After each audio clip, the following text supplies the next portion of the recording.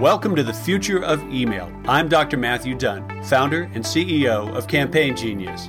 We help email platforms grow by giving their customers the power of real-time visual media in their email marketing. We believe that email is the critical civil media channel today for business and commerce. This podcast features the leading innovators in email marketing. Stick around to the end.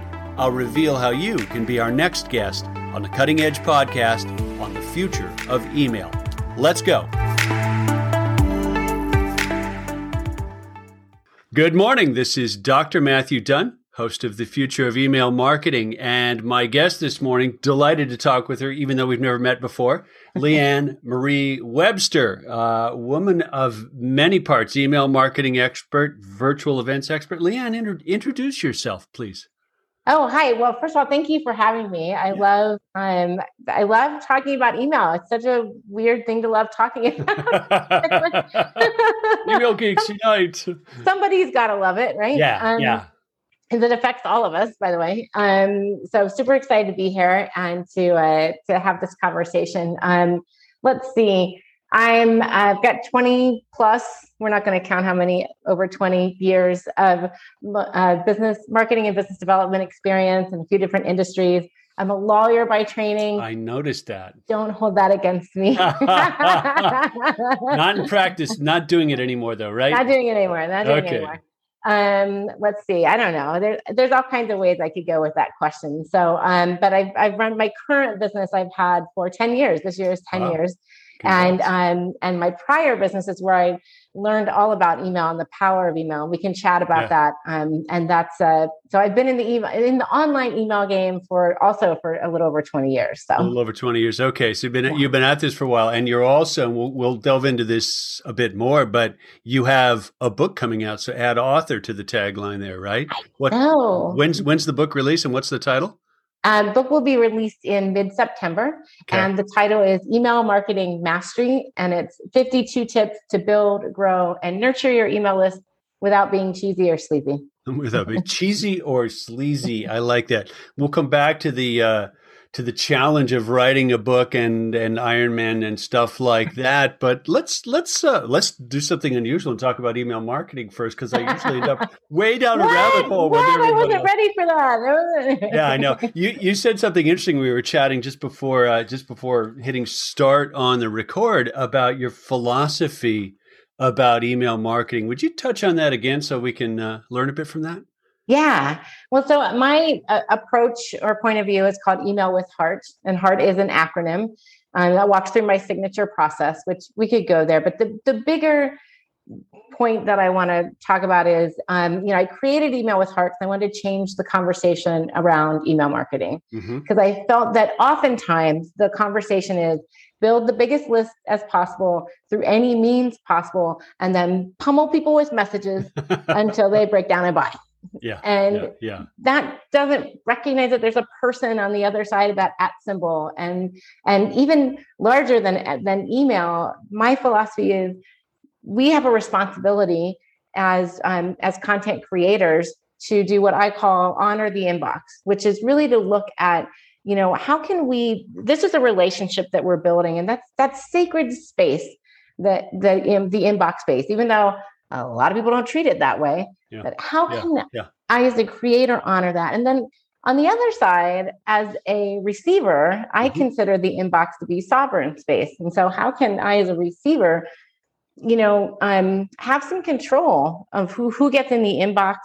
But even if we take it beyond email, I think it's much, much bigger. It's how do we honor the fact that my desire to get my message out doesn't trump your desire to,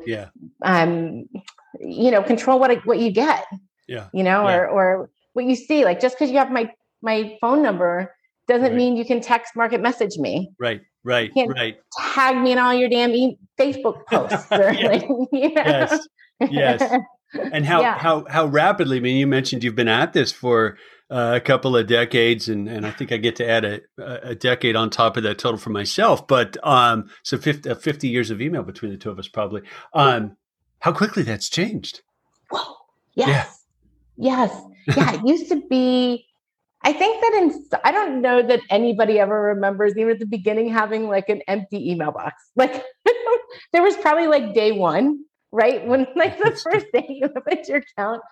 So I feel like there's always been a lot of things coming in, but I feel like that's grown exponentially. Yeah. But I feel like there was a sense of like, at least in the very beginning, the email was created, email. It was kind of to replace those direct mail letter communications. And at the beginning, I feel like people were a lot more conscious of, what am I using this for? Why am I sending the email? And what's it all about? And it wasn't used in this kind of like manipulative, blasting kind of way. Yeah. Well, it was a genuine one-to-one, originally, known person to known person that we've sort of blown out into a pseudo one-to-one, but really broadcasty and rather rude medium all too often. Yeah. Yes. Yeah. And we really saw that in, when the pandemic happened. Because all of a sudden, it was like, oh, I bought something from you 6 years ago, and I don't care what you're doing in your facility with you're sanitizing everything. But I want to know if my restaurant down the street will deliver. The information you wanted from the pandemic often didn't come through because it got behind all this other stuff. Yeah, behind all this other stuff, and depending on your inbox manager of choice. Where is it? Do I have to hunt for it? Did I filter it because of all the other bozo stuff? Yeah. Hide. It's become a hide the meaning or something like that, hide the message or something like that. Yes. And yet the philosophy you mentioned, which as I said early on, totally agree with that. Think about the person on the other side of the app and their inbox, their overloaded inbox before you yap. I mean, this may be a funny analogy to bring in, but I get inbound messages all the time with, "Hey, we'll write your content for you," and I've always just irked. I'm like, what makes you think you have to say what I would have to say? And how can I can't outsource thinking. P.S. You have no freaking idea what's interesting. So this is just more manipulation. Boo, go away, leave me alone. Right.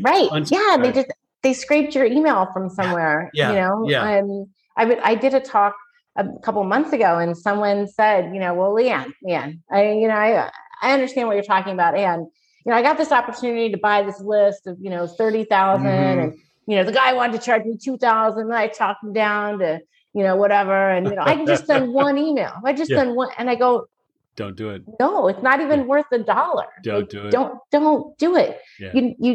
There's so many reasons not to do it. I don't care what the metrics are. I don't care if you're like, oh, well, if only 2% of the people open it, which would be very low, then X% of the people. No. Yeah.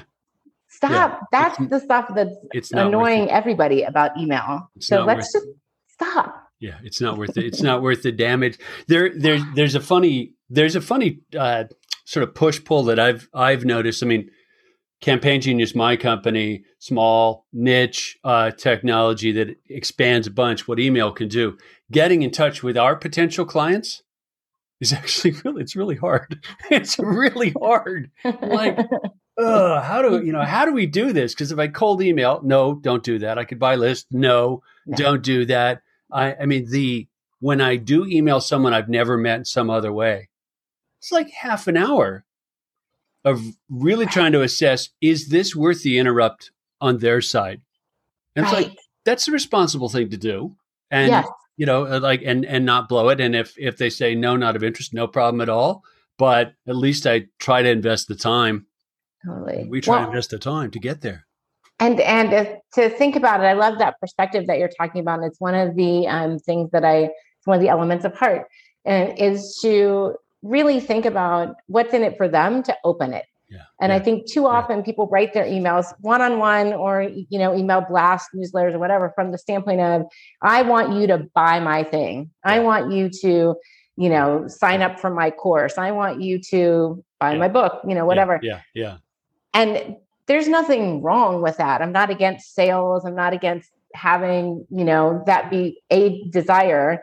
But you have to write the content from the standpoint of what's in it for them. And yes, you can give them something and then say, hey, and I have this other tool that can help you if this is what you want. You can lead them down the path, but there's got to be something in it for them to open that email. Yeah. Otherwise, they delete, and then that starts hurting deliverability, and then there's all kinds of other issues. Yeah, unsubscribe, etc. It intrigues the heck out of me that email has survived in part, right? But it is the last commons, the last digital commons to a great extent. I mean, well, I'm actually not surprised that it has survived because it's so powerful. I mean, we see this all the time. The hot social media platform will come out and everyone's all in it and on it and they're doing everything. And then the algorithm changed. Or they start charging I remember, I'm sure you do too, when Facebook came out and we used to be able to put a post and get in front of organically for free, 60, 70% of your audience. Yeah. And then it was like 50%, 45%. Now I think you can only get in front of about 15% of your audience organically. Oof. Wow. Like it's insane how that's shipped away. But my email list, always been my email list. Yeah. And as long as I am doing good practices in order to keep myself off of spam lists, that's never gone away. Right.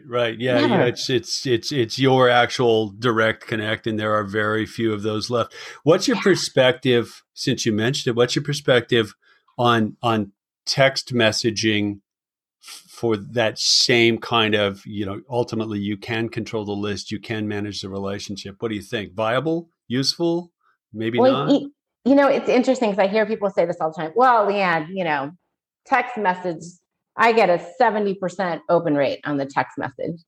First of all, I think that's a false open rate. I think all the open rates on text messages, DMs through social media platforms, I think those are inflated because I think many people will do what I will do, which is I don't like seeing that red thing. And there's no way for me to delete it or get it out of my queue without opening it. And so I have to open it in order to do it. Now, I personally not a fan of text messages. I don't mind them if I don't mind them one-on-one from a friend, or from if your significant other is like thinking about you. I like getting that text. But for marketing, I hate it. Ditto. And the bigger thing with it, and I know some people don't mind, and I know I can be a little extreme on this, but here's the big thing with it.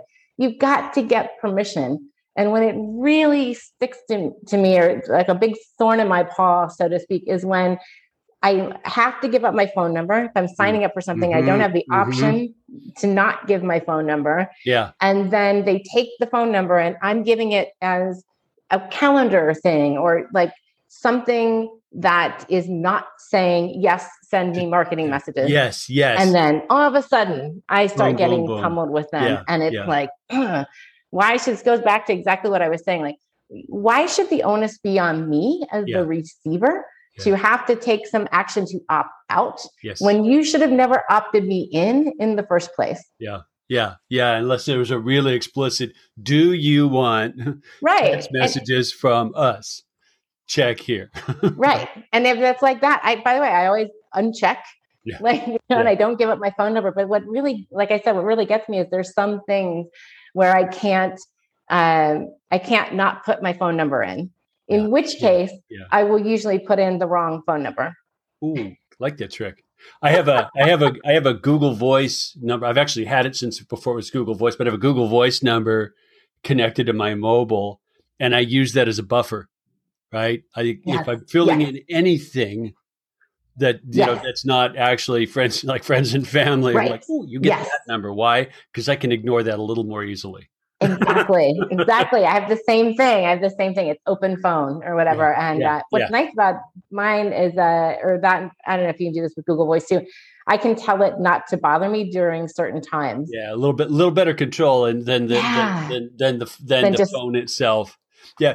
You mentioned just because you have a phone number, you mentioned just because you have a phone number, my phone number doesn't mean you'll text me. And it was funny, my brain short circuited because there was a point when phones were actually used for voice. It was like, I And remember that. yeah, remember that? Oh, wow, that's a long time ago. Just because you have my phone number doesn't mean you call me all the time. Like that was a respectable protocol Yes. in its day. And now it's actually flipped over where particularly millennials, if you call them without texting first, you're being kind of you're a dork. Right. They're like, what, who, huh? What? Yeah. Why are you calling me? Yeah. Yeah. And when I get the odd sales call that I accidentally answer that's unsolicited, it's like kind of chaps me. Like, yes. don't do that, especially when it's scripted. Ugh. Oh my gosh. The robocalls. I don't know how is anyone making any money off the robocalls? And I always think when things happen, somebody must be making money off this at some point, because otherwise, why are they still doing it? But I can't imagine anybody's making $1 off a robocall. Like, who is answering that call? Who is saying yes to whatever the offer is? Have you gotten any of the ones where it's completely silent when you answer? Oh, no. I do not. That Google Voice number is listed as a business number. I don't know why, but I was getting 2 or 3 a day where when I'd pick up the phone, absolutely nothing. Pick up the phone, he said. When I'd answer, nothing but like background noise, like sounds like a call center, but no person, no voice, no nothing. And they'll sit on the phone for like 2 or 3 minutes. I'm like, oh. And I'm thinking, voice sampling? Someone's trying to build a profile? Maybe it's the only thing I could come up with. Or just verifying that it's a real person and a valid phone number? Maybe, but I've gotten to where if that line rings, I answer and I remain silent, because if it's a person, what? Hello? Is someone there? Okay, it's an actual human being. If it's a robot that just want to sit there, I'm glad to run up their bill on the. And then you're in the off with them. You're like, get one of those air horns off the boat and go. Right. Okay, well, philosophically, we're very much in line about that, which is I'm delighted to hear that, because it's not an easy line to hold, and there's such a temptation to do ethics creep in marketing, I think. It's so interesting because yes and no. I mean, yes and no. I guess there's a part of me that always like no price is to pay for my integrity. Yeah. And what I also find is, when I talk to or learn from the people who, are in that kind of like, just send, just build a list. They always seem to be in need of adding a lot more subscribers to their list. Yeah. So, and I think it's because they're churning so much. Yeah. Versus my list, which is not giant. Yeah. It's 2,200. But I have a 6-figure business, and 55% of my business comes from my list. Yeah. And I rarely make direct offers to my list. Yeah. And, I love to speak and I love to do things. And of course, I'm always looking for ways to grow my list. But my growth isn't like I need to add 500 and 1,000 another. Because I'm churning people out. It's, do I want to find more people who are aligned and want to work with me? Yes, I want you on my list. And so I think that it's if you're doing that kind of churn and burn, then you're always searching for the big leaps and the big subscribers and the big things, because you're going to lose so many. Yeah. Does that make sense? If this one pays off and you're not actually measuring the cost of what you lost by doing it, it's not super sustainable in the long run. Yeah. And we end up with more technical safeguards like deliverability, which you mentioned, and really that subtly, slowly increased resistance to try anything, consider anything, open anything, answer the phone that all of us are experiencing. Like, stop communicating with me. And it's like we're making our own cotton picking problem. Like, I agree. Or the bad actors are. Yeah, the bad actors are. Yeah. Or the, oh my gosh, the like tagging in the Facebook post. That's the one. That was happening for the longest time. And you'd see, I'd be like, well, I don't remember doing, and me and 75 other people. Yeah. And so I've just told people when they do that, I remove myself and then I say, I love you. I love knowing what you're up to, but unless we're at an event together or, I have some parameters, then don't tag me in your post. Well, my seriously, lifelong best friend since age 12. I almost never go on Facebook anymore. Just gave it up. He's on there a lot. And if I go hang out with him, we play golf. Sure enough, I'm going to get tagged in a post. And my wife actually said, Frank, please don't tag me. It just drives me bananas. Like, wait a minute. Why did Facebook make it? It's like what you said about having to unsubscribe. Why did Facebook make it her problem instead of I have to give you permission to tag me in the first place? I mean, I understand why Facebook did it, but it ticks me. Yeah. And there's probably a setting in there that I could change. But here's the thing. That's a double-edged sword, right? Yeah. So I don't want to create work for myself. Right. And I don't mind if people tag me when I'm at an event with them or do whatever. And I don't want to have to say yes to 25 tags that I want, only so that I can stop the 1, 2, or 3, 5 or whatever tags that I don't want. You know what I mean? Yeah. So we end up spending a ton of time, right? Managing that ratio. It's work to stay private and polite. It is. What? It is. When did that happen? Now, to be a little bit fair and to tell tales on myself and the gray hair at the temples, I grew up in a really, really small town up in the mountains of Colorado. So small that, no kidding, 4-digit dialing, old mechanical switch at the 4-digit dialing. I mean, I've done 7, but not 4. 4. Yeah, I'm getting the phone switch probably. I know some of the party lines there actually ran on the barbed wire to ranches. I'm not making that up. But back in the days of party lines on telephones, early history of the telephone, you had some of the same problems. They just weren't as visible and big. So-and-so listening in on the party line was an actual known social problem. So staying private was work then as well. Wow. And there's nothing like a small town where everybody knows your business. That's whether or right. not you want them to. That's right. Right? So, there's some human nature. Just the scale got a lot bigger. Yeah. And everybody's got multiple wires into your brain these days. That's right. That's right. So shift gears. You must have had to think through a bunch of this as well as, work through 20 years of experience to start formulating 52, I think you said, tips in a book. How'd you go about tackling that? How long did it take? Well, it's interesting. It kind of flowed out of me pretty easily, I would say, or at least I'll say like 35 of them did. Okay. The rest I had to really think about. But, because of my email with heart structure and because that's my signature system, what I kind of did was just, I looked at how are the ways that I always work with my clients and what are the things that when I give talks, what are the things that I'm always talking about, or what are the questions that I always get asked, or what are my kind of go-to, here's how you build, here's how you grow, here's how you nurture. And those came out actually fairly easily. Okay. That's good. That's good. How do I put this? Was writing and expanding on that to make, the sort of word count that goes into a book also easier? Was it hard? Was it hard to wrestle it down, or did you have to feel like, oh man, this is so short, no one's going to actually get what I'm saying? Right.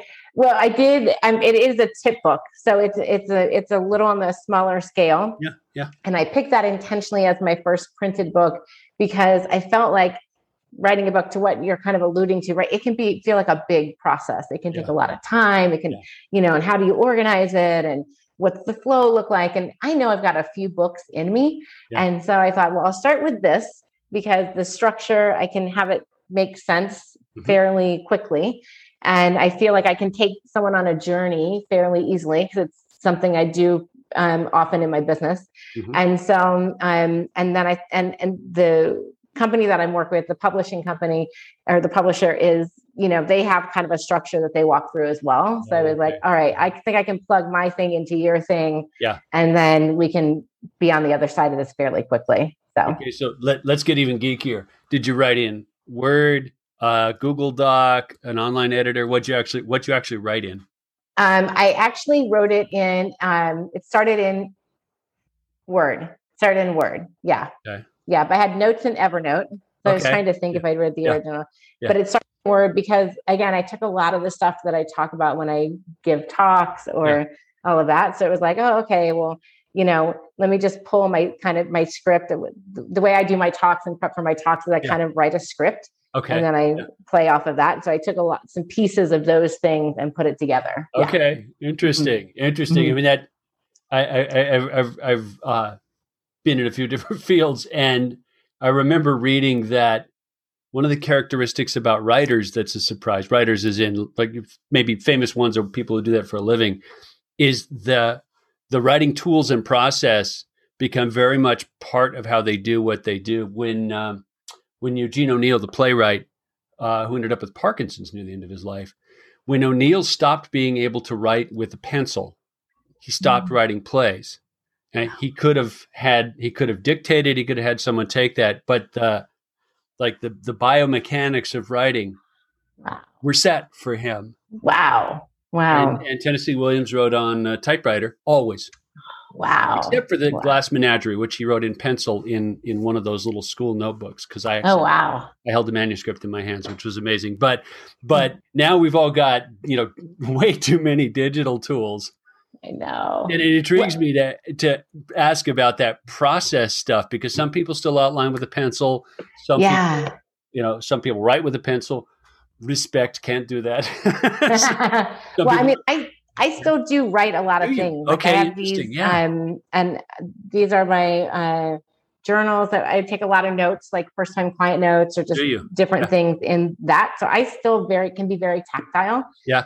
And I even have, I don't use this for my calendar, but I even have like a planner. Paper planner. Where I still do, it's called Commit 30. So it's like, it's where I can like outline things, and it's my gratitude journal. And so but I also use it for planning and for like an overview. Like when I think about my year, like this mapped out some key things in the year. So I still really like and ironically and funnily, and you'll appreciate this, all the studies by all the experts are now saying, guess what? Writing, scribbling is actually better. Yes. Yes. You'll remember more. You'll take in more. And I'm going, well, as a visual communications guy, I could have told you that. But I have the handwriting of a serial killer. I can't even read it, so I don't do that. I literally looked this morning at something, and I'm like, I don't know what that note says. Nice. I can't just. Would I have to I have to sign a check or something like that? Sometimes I feel like I've almost forgotten what to do. I'm holding up a pen. If you're listening to a podcast, like, how do you hold this and what do you do with it again? Because I can go through weeks. Really? Yeah. Oh yeah. Oh no, I have. This is my like to-do list for the week. Nice. I still do to-do list. I do. My biomechanical process for sure involves a keyboard. Like just got wedded to that and can't not. Plus I have the handwriting of a serial killer and I type really fast. So I can live with that, but that's got a cost as well, right? It makes for one kind of structure works. Other structures don't really work. I don't know the keyboard's the most effective thinking tool, honestly. I agree. Well, it's interesting because now that I understand a little more robustness of your question, when I think back, I have another journal. Yeah. This is like my ideas thing. Nice. And so this is where I map out a lot of things. So I will like, if there's something that I'm like thinking of, yes. Before I would ever touch the keyboard, I will usually map out the outline or something like that in this book. Yeah. And then go, where do I pull it from on that? Yeah. Okay. So that's one of your ways of structuring, of getting, externalizing the thoughts and structuring them enough to then hang words and paragraphs and sentences and things like that. Yes. On them. Yes. I spent a few years doing explainer videos. We had one of the first studios doing that, 2008, 2009, and I had a wonderful artist on staff, Heather. She was amazing, but her thing was execution. She could draw anything, make any visual, but like, what do you want it to be was left to me as the director, writer. And you can see the whiteboard over my head. It's like I would make these awful whiteboard scribbles. And she'd go, okay, got it. Like that was our process for working. Wow. I would think it through on the whiteboard, and it looked like a chimpanzee got loose with the markers, but it was enough of a map for her to then turn it into something, polished. It was kind of a fascinating. We got a shorthand after right for doing that, because I couldn't write. If I wrote out instructions in English, she'd be like, this isn't visual. Yeah, I need visual. Right. Right. That a whiteboard, so I guess that kind of makes sense too. Yeah, so it's kind of interesting. As we got thrust into virtual, and I do want to talk about virtual events, which I know you've got expertise in. As we got thrust in by the pandemic to everyone's working remotely, I noticed that people were starting to realize how much stuff got left out once they were in the office together, once they couldn't be at a whiteboard together, and how hard it is to take that shared brain stuff and make it work in a virtual setting like the conversation we're having now. I don't think we're there yet. I don't think we'll ever be there, truthfully. I mean, I think there's nuances to both. There are, yes. I think because it's interesting because one of my main service programs is called Lead Machine Weekend. It's a 3-day experience where we create your lead magnet and we set up all the technology and it's a wonderful, get it done in 3 days. Yeah. And I was doing those live or in person, always live. I always do them live. Haven't done any dead yet, but nice. I'm going to steal that. Doing them in person in Chicago or Denver for a couple of years. And my coach kept saying, can you do it virtual? You should try it virtual. And I was like, no. And then literally before the pandemic, I want the record to reflect before the pandemic hit, a week before, but still before, I have been, probably about a month before the pandemic hit, I have been kind of wandering around and, doing one of my walks by the lake and universe help me things. And I was like, gosh, this is just not, I know it's a great product. I know we deliver amazing service. Everyone has a great experience, not unrolling the way I want. Help me understand what I need to do to evolve this. Just help me understand. And that day I had a conversation with someone who was a perfect fit and she couldn't travel to Chicago. So she said, can I do it virtually? And I was like, okay, universe. Yes, you can do it virtually. Yeah. And then 2 days later, somebody else who had already bought their plane ticket realized they couldn't travel because of health reason. She wanted to do it virtually. So the week before the pandemic hit, we went in, we had half live, half virtual. And I told my assistant, we're going to see, I don't know. Because we always thought we need to be in the room and we need to be helping you and looking over your shoulder and doing all that. And by lunch the first day, I was like, we're going virtual. This is so much better. And what I realized was people, to do a creative process, they could be in their house, and they could go pull the book off the shelf that they were thinking of, or, walk in their neighborhood, or, go to their favorite coffee shop. And because we had an even more tight parameter, because we're online from this time to this time, or, you're going to go in a breakout room with the technical person at 2:00 versus we're all in the room together and you have 72 hours to figure it out. It made people a lot more creative and it made them a lot more productive. Interesting. And so now I only do them virtual. Huh. And you're not going back even if you could, sounds like. Yeah. Well, the expense. Now, before I was flying my assistant in she lives in BFE, Montana.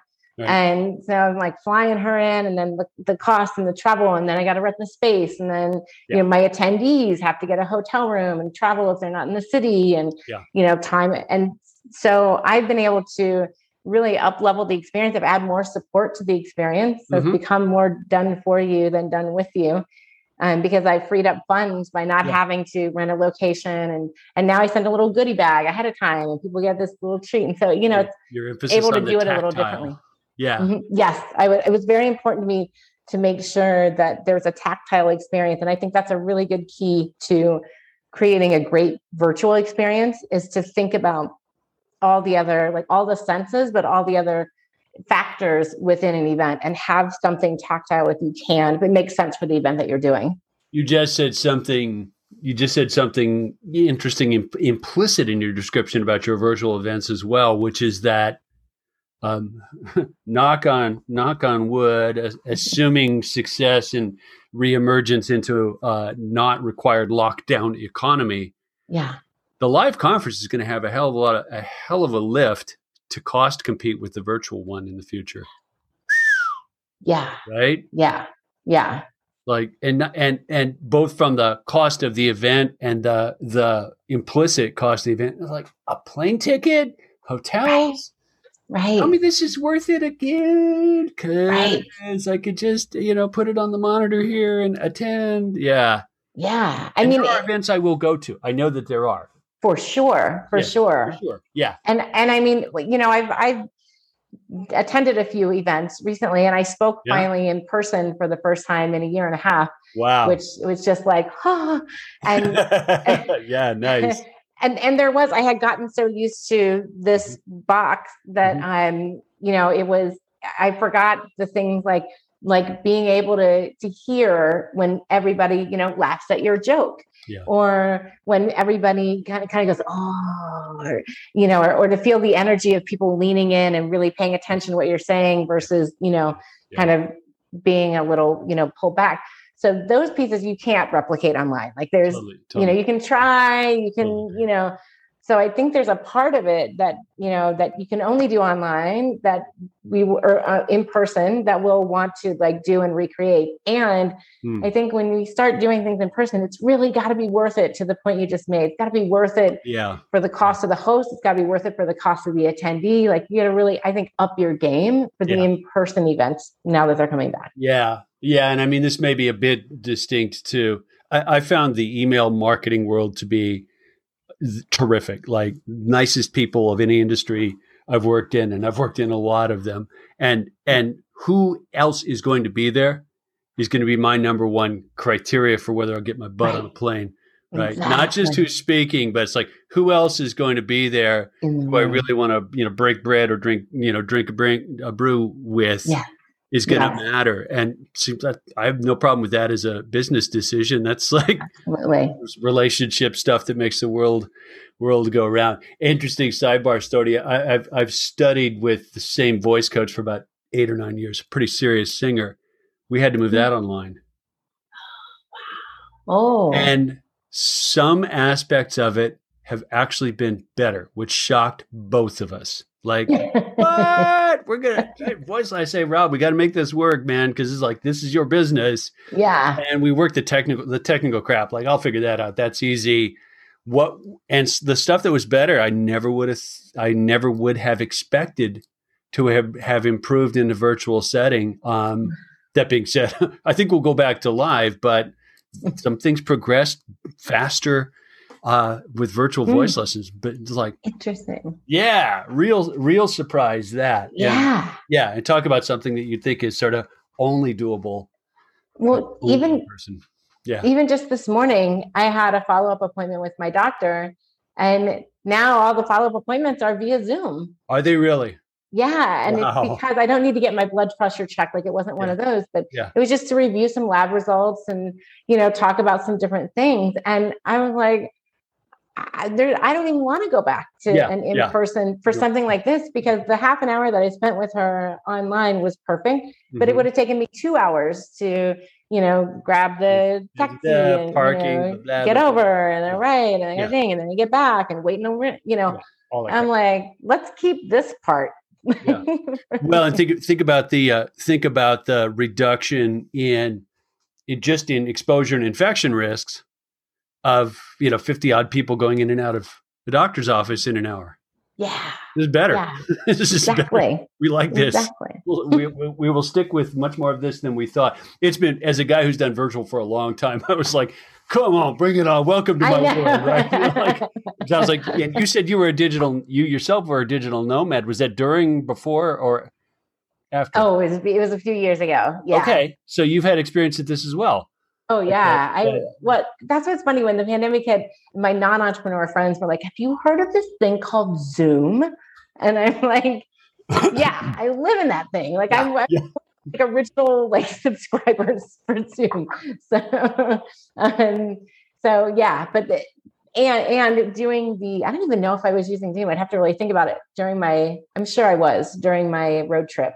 But yeah, I had, I sold my condo. I got rid of 80% of my belongings, and I just set off to travel the US and to have some different experiences. Not even in a car, you said to me. No car. There was planes and trains, no automobiles.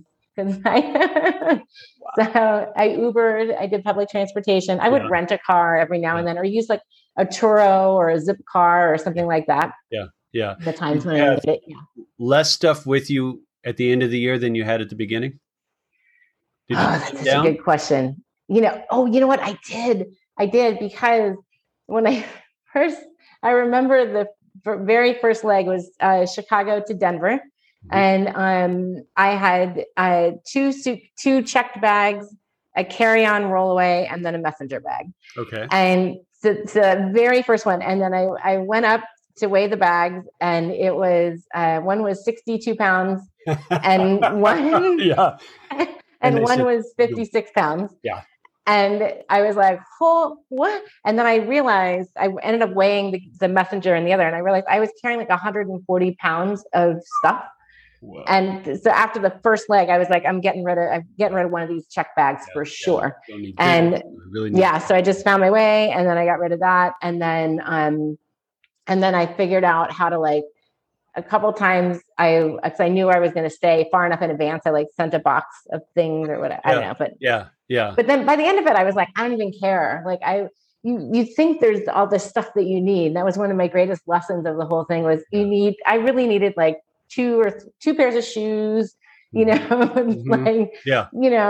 a couple of different tops, a couple of different bottoms. Like, you don't need as much as you think you do, and you can wash things. Or I could always go to like Target and grab another shirt if I'm desperately in need or whatever. Yeah, I had a partner in the explainer video business, Jordan, who had traveled around the world as a photographer with just a backpack, and he told me less and less stuff as he went along until it was down to, the a wear and a spare. And it was mostly film and cameras in the backpack, and a great experience for him the whole way along. Like, we should all, anybody who doesn't travel should for that reason alone, right? Absolutely. You don't need all that stuff. Right. Difficult to keep that discipline once you're actually back, and can accumulate possessions, I suppose. But and it's interesting because when I came back, I moved into a studio apartment, and then I ended up because I wanted to have a little bit of a nicer thing, nicer space. I moved into a co-living space, mm-hmm. or what I always called lovingly the commune, and so that was 14 people in a 3-level, and I basically had my room plus, and then everything else was shared. Yeah. And so I didn't have any. I had picked up like a bed when I came back, but then I got rid of that. So like I didn't own any furniture. And then about a year ago, I moved into my own space in a large apartment. And so it was really interesting because I had imperfect produce boxes where like my furniture for a while. There's still my side tables in my in my living room because I just haven't. Now I've got space to fill stuff up, and I have noticed that energy again of, well, someday when I'm entertaining, I'll need these dishes, or I gotta have martini glasses and margarita glasses. Can't drink a margarita not out of that pretty little glass. Right. Yeah. Interesting how quickly it starts to fill back up. Have you ever seen? There was a series of photographs. I want to say National Geographic did it, where they had a household in every country empty their house, and they took a picture of the family in front of their possessions. Wow, I haven't seen that. I would love to see that. It was a bit. Well, you want to smack all of us Americans right in the chops. You're like, dang, that's a lot of stuff. A lot of stuff behind you, right? Mea culpa. I've got a garage, and it is not empty, although I do park the cars in it, so that's relatively space. Well, that was actually one of the things that I really, really noticed on the road, because I had gotten rid of, like I said, 80% of my stuff. Like I put a little bit of stuff in storage, my Le Creuset cookware, which will never leave my possession, but otherwise, like when I go stay with people, because I did Airbnbs or friends of friends, and they would have all this stuff. And I was just so like, whoa. And then when I would go to meetings or whatever, people would, you got to take this book, or, here's the goodie bag with all the, and I kept going, oh no, listen, I'm on the road. I have one suitcase. It weighs 50 pounds exactly. And like, I don't have room for it. And people would get upset, or, well, no, but it's free. And I'm like, I don't care. I don't need more stuff. Like, so it was really interesting for me to notice how much stuff people had, how much stuff they're trying to like pawn off on you, how this kind of culture of like more and more and more and more and more is so pervasive. And possession is a two-way equation, right? I own the thing, but the thing owns a piece of me. Yes. It really does. It's like you have to carry it. You notice that, but even if you don't have to carry it, at some point, you're going to have to grapple with this. And I'm not willing to do a Marie Kondo, especially on my bookshelf. She can go to hell. But that was one of the hardest things to get rid of. I had a wall of books. Cut my heart out. Wall of books, and I pared it down to 5. And there was one that I took on the road with me. Wow. Now, hook this back at least laterally into our professional domain. Don't we have the same problem with digital? Yes, we have the exact same problem. And it's so funny you say that, because I noticed literally this morning 3,100 photos in my phone. Photos, that's the perfect example, isn't it? You're like, I'll take a picture. I'll take another picture. It's like, man, we are so far beyond let's sort through the photos. It's become this algorithmic dumping ground problem. Totally. And then you have to I have to pay 99 cents a month to get more storage. More storage. Yeah.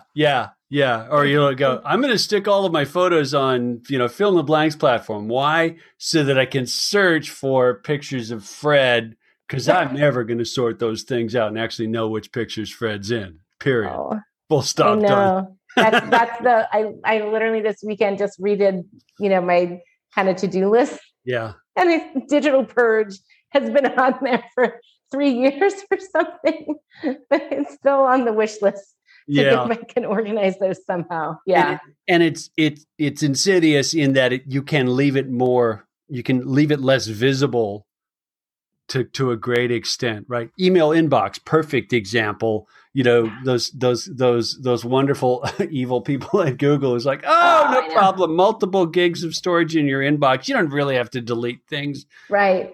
I really, really, really should. Yeah. Because it's noisy. It's cluttered. It's again, it gets worse and worse.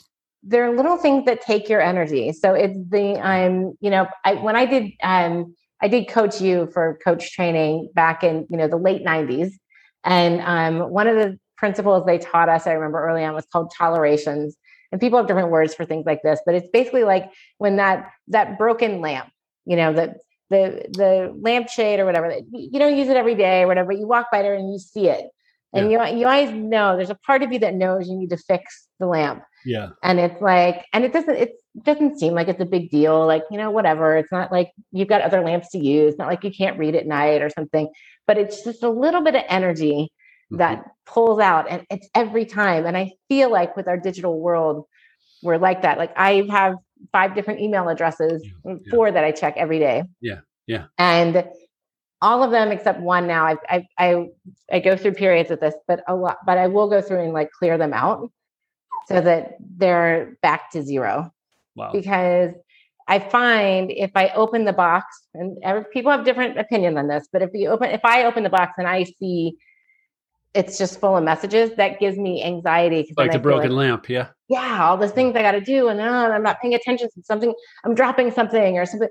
And then it's like, now if I can like get it clean and out, or get it to somebody else, or do whatever, or I'm going to be honest, every now and then I move them over to a folder, or I just select all and just delete them all. Select all. I just yeah. If it's really important, somebody's going to email me again and say, I need XYZ, and I'll take care of it then. Right. That word, that insidious word, should. I should. Like, I should everything. The reason I actually have a hard time on Twitter is because it never ends. I read books to the end. And like, I'm never going to read to the end of Twitter. So why would I even freaking start? Right. Like, no, you guys won't shut up. And truthfully, I don't feel a big gap in my life for not being parked on Twitter all the time. Right? No, I actually don't have. I think I turned my Twitter account back on only because I had to be able to check hashtags for my clients when we do events. So, but I never post in there. And just recently I did a staycation and I spent 9 days off of email and then all social media platforms and Zoom. Wow. And it was wonderful. Yeah. And it made me change now how I'm doing and how often I'm interacting on social media platforms. Because I realized, this is not adding to me or my life or my creativity. Yeah. And so it's not worth it. Well, recursive comment, but the whole business decision process about launching this podcast, which, is it Help Campaign Genius? Yeah. Is it like personal brand stuff for me? I suppose, but I was like, I don't want it or I don't need it. Truthfully, it's actually turned out that it's great conversations with people that I might not have met otherwise. Yeah. And the rest of it could be icing on the cake or not happen. And I really don't care at this point. Right. Like, I get to hang out for an hour and talk with LeeAnn. That was, cool. Is it a podcast and is it content media? Yeah. Okay. I guess we should do that as well. But if that were the only outcome, I don't think I'd bother. Honestly. Yeah. And you got to look to find those things anymore because the trivial will suck up your entire day. Totally. Yeah. Yeah. Which is why, for like the philosophy that we started with talking about email, like it matters. It matters. And the more practitioners who take that stuff seriously, I suspect the better for all of us. And eventually my prediction is we're starting to back into, what, culturally, we need to regulate and think about this and put some guidelines and guardrails and rules and seat belts and headlights and so on in place. Europe's ahead of us on this stuff to a great extent, but we'll start going there. I suspect more in the U.S. because we can't leave everyone's noggin the wild, wild west with absolutely no rules, or we all end up just stupid. Yeah, I agree. Yeah, it doesn't pencil out in the long run. Well, what a delight to talk with you. Any parting advice for people? Like, who's your target? Who's your target? Client that becomes 2201 on your list that you can really help with their business. Yeah, I love working with coaches, speakers, and authors. Okay. So people who they know who they're about, they know who they want to serve. Yeah. They're usually the face of the company and, it's their personal brand. Yep. And they are either using email and not getting the results they want. Maybe I can help them, or they're not using email because they're like, I just don't even know how or what. Where to start. Or whatever. Yeah. So, interesting. Yeah. So, and now you'll get to follow your own advice, launching your book. Oh yeah. Yeah, with a heck of a head start because you've got a list you've invested in for a long time. Yes, absolutely. Are you excited about that? Yeah, I'm very excited about it. I think it'll be it's fun. It's fun to do something different and put yourself out there in a different way.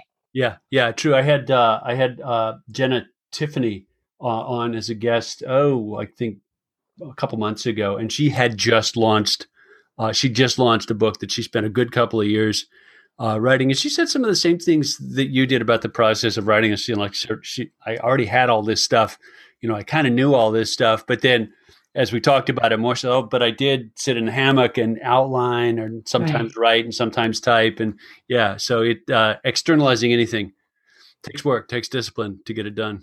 Yeah, and it also takes, I think, one of the bigger things for me, and my website was really more tapped into this part of the process, but the was really just being like, okay, I'm going to draw my line in the sand. I'm going to stand for this. Okay. And, so, putting a book out there or a website out there, or even in a micro level, putting an email out there is taking a stand for something and saying, this is what I believe. And I think it's important enough that I'm going to put it out there for somebody to consume.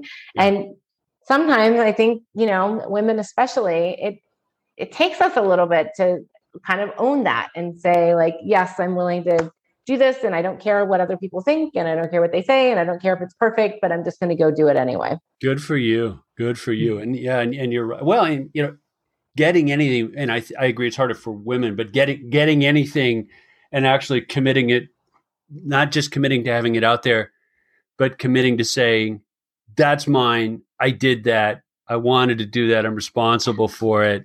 Yes. It's a big step. I think it really pays off in the long run too. I think so too. Committed content or something like that. Mm-hmm. Well, I like that phrase. That's a good phrase. Committed content. We just came up with that. Let's take it. Write it down. I'm going to write it down. Well, we're nearing the top of the hour, and I asked for a half an hour. So thank you for hanging in there and continuing to talk with me. What a pleasure. Right. This was so much fun. We'll wrap it up. My guest today has been LeeAnn Marie Webster, who a quick Google search will lead you to on LinkedIn and elsewhere. LeeAnn, thanks so much for the time.